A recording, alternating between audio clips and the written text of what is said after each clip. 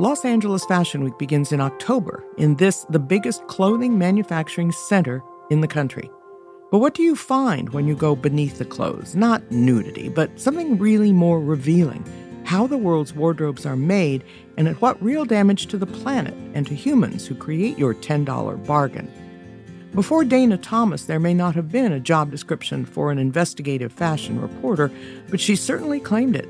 In her new book, Fashionopolis, The Price of Fast Fashion and the Future of Clothes, she goes far inside sweatshops and boardrooms, washing machines, stores, laboratories, and showrooms to find out about the ravages wrought by cheap, disposable fashion and the work of both technology and conscience to remedy it.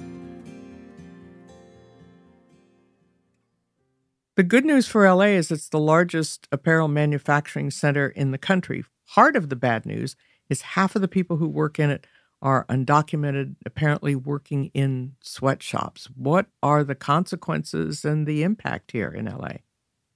Well, the consequences, you can see these sweatshops, so they're sort of like in plain sight. It's a shame for LA because it is such an important garment industry that so much of it is underground, essentially. Because the things are made in the USA, get to carry a Made in the USA label. And begs the question of maybe we should be IDing our clothes by how they're made, not where they're made, because obviously where doesn't really confer anything. It's also a great loss for Los Angeles, just simply in terms of things like revenue, because these folks, they're undocumented, they're paid poorly. They're paid so poorly. They're paid $1 or $2 an hour, maybe $3 an hour. They're not paid for overtime. And sometimes at the end of the month, they aren't even paid what they're due. So it would be really wise of the city to crack down on these sweatshops that are in plain view. I know Los Angeles has a lot of big problems, but considering it's the largest garment industry center in the country, you'd think that this would be a really important issue for the city. In the last 20, 25 years, when the mania for fast fashion, for more and more clothes has sped up, between 2000 and 2014, the number of garments doubled to 100 billion annually. That's worldwide 14 new garments per person per year on the planet. How have the consequences of this gone unreckoned with for so long? Because we have so many other fish to fry, and also because we don't really know how our clothes are made, which is why I wrote the book. My inspiration for this book were two other books that I just adored. One was Fast Food Nation and the other was The Omnivore's Dilemma, which were both about the food industry. And when you read those two books, you go, wow, I had no idea that the fast food industry was so dark and treated people so badly and the food was really scary. I mean, you knew it wasn't good for you, but you didn't know it was that bad for you. On so many different levels, socially, economically, financially, health-wise, like lots of different ways. And then the same thing with The Omnivore's Dilemma and industrial farming. So I wanted to write the same thing about the fashion industry because we all get dressed every day and we don't understand what's behind a pair of blue jeans or how our clothes are made, where they're made. We know that it says made in Bangladesh, but what does that really mean? So I went to Bangladesh and I tell you, this is how it is. And these are the survivors of the Rana Plaza factory collapse. And here is what a sweatshop really looks like. There are very good people trying to change the system with slow fashion, growing indigo in Tennessee, spinning organic cotton in Manchester, England, in an old mill. But there are change makers trying to make it better. There's some good stuff and there's a lot of bad stuff, but mostly we were just really ill-informed about something that was really a major part of our lives. What's in that dye that made your that indigo that made your blue jeans blue? If you read what was in there, you would go, am I putting that up against my skin? I'm not so sure. Part of your story is about NAFTA and how NAFTA was supposed to create this great free trade zone when you began to discover, as many clothing manufacturers and designers did, that you could really save money by sending jobs out of the United States. In theory, on paper, if you were an economist and you crunched the numbers and you lived in your air-conditioned conference room with some other PhDs, and a free trade zone between Mexico, United States, and Canada made perfect sense, like we have in Europe. But the wealth inequality and the income inequality between Mexico and the United States and Mexico and Canada was just too great to make this an even trade. And business saw the great advantage of moving everything to Mexico and then further down the peninsula through South America and then across the Pacific to Asia. What they discovered very quickly, too, which is a very key difference between NAFTA and something like the EU, is that there was no oversight. So these jobs moved offshore. The prices were cheap and there was no oversight, so they were sweatshops. And there was no health inspectors, safety inspectors, and then that carried on across and around the world. And that's when it really did spin wildly out of control. At the time that globalization was taking off. What was striking, too, was how the chain of manufacture gave the designers plausible deniability. It walled off each part of production with contractors, subcontractors, subcontractors, so they could say, I didn't know this was a sweatshop. Or I didn't know that it was happening there. That's what even happens in LA. We call it the fractured supply chain because they contract somebody and then those contractors subcontract and subcontract. They do these raids in sweatshops and they find these labels of these companies, and then the companies say, well, we had no idea. We had just contracted A, and A sent it to B, who sent it to C, and we lost track of it. Now, that's one thing if you have your manufacturing done halfway around the world and you're doing everything by email and you never even go see what's going on. But this is within the city limits of Los Angeles. If you don't have control of your supply chain and it's just around the corner, then you're not running your company very well, and you should be held accountable. Fast fashion can be so environmentally damaging. It can be polluting. You have a striking figure about water use. It takes 5,000 gallons of water to make a T-shirt and a pair of jeans. And some chemicals, the byproduct of denim, are killing off streams and rivers in parts of the world. I'd always heard that the garment industry was one of the greatest users of water, but I had no idea it was to this degree. Thank goodness there are innovators like a company I write about in the book called Genealogia out of Valencia, Spain, who have come up with a super cool high-tech way of reducing water to process jeans. They're finished jeans, as they say. And it reduces the use down to about 1 glass of water per pair of jeans, and that's recycled for several weeks. And they're working on reducing it to 0 waste of water. This is super important for LA because it is the center for jeans finishing in the country and one of the largest in the world. And so I hope Genealogia, or it has some competitors who've come up with similar systems, are going to work with these finishing houses in LA, wash houses, to reduce their water use, especially in a state like California where water is so precious.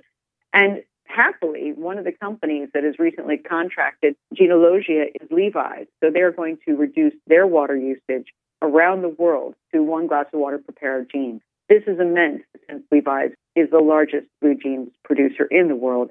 And I hope it leads the industry into being a cleaner business. One point you bring out in the book is how much waste there is, because in fashion, you never know what people are going to like, what they're going to buy. So things get made that don't get sold and get thrown away. And then people buy immense amounts and get rid of those after wearing them once or twice. The average garment today is worn 7 times before it's thrown away, which is crazy. And it must mean there's a lot that are never worn. And in China, I recently heard the average is 3 times. And what's more, we throw them away. We throw them in the trash. Only 1% of all garments are recycled, which also is kind of crazy. So we have to come up with ideas, new ways to extend the life of our clothes. It could be swapping. That's what my teenage daughter does with her friends. And then you can resell at places on consignment. And then there's renting. We can rent our clothes instead of buying them. So then when we're tired of them, we don't throw them away. We just return them. There's loads of alternatives to throwing away our clothes. We should never throw away clothes. You can give them to the Home for Battered Women. Those women run away with nothing but the clothes on their back. They could use a new dress. Hang on for just a stitch in time to hear more from Pat Morrison Asks. Hi, we hope you're enjoying this LA Times Studios podcast created by California journalists. At the LA Times, we are committed to bringing you the story of California because that story can easily become a global headline or even a podcast. If you want a fresh perspective, subscribe to the LA Times. You'll be supporting the production of more podcasts like this one and our award-winning journalism. Visit thelatimes.com/support-LA-Times to subscribe. There's so much waste with leather, too. 50 million animals killed every year just for shoes and handbags. You have pioneers like Stella McCartney who go leather-free and insist on leather-free. H&M, the huge retailers, temporarily stopped buying Brazilian leather because of concerns that that industry contributed to deforestation of the Amazon. Can you talk about changes that designers are making to help put the brakes on this waste, leather, animal lives in fashion right now? Absolutely. I mean, the leader in this, I think her sort of like the godmother, the fairy godmother in a way, in this movement is Stella McCartney. And she is a woman of conviction. In part, that was because she was raised in a household where her father was probably the most famous hippie in the world. This was her upbringing: no leather, no fur, super vegetarian. She has been godmothering a really cool company out of Brooklyn and now New Jersey called Modern Meadow. And they create what's called biofabric material that is essentially leather grown in a lab. They code the DNA, they grow the leather in a lab, they can grow it to shape, which is very interesting for things like the automobile industry where they grow it into the shape of the car seat and you just flip it on like a slipcover. It's clean, clean, clean, and less damaging to the environment. 3D printing seems to hold so much promise that if you like a dress, you can order it online, order the instructions, download that into your 3D printer, and make it at home. Well, that's what it is, at least in theory. We'll see if that's how it comes out. It still feels a bit George Jetson-y, right?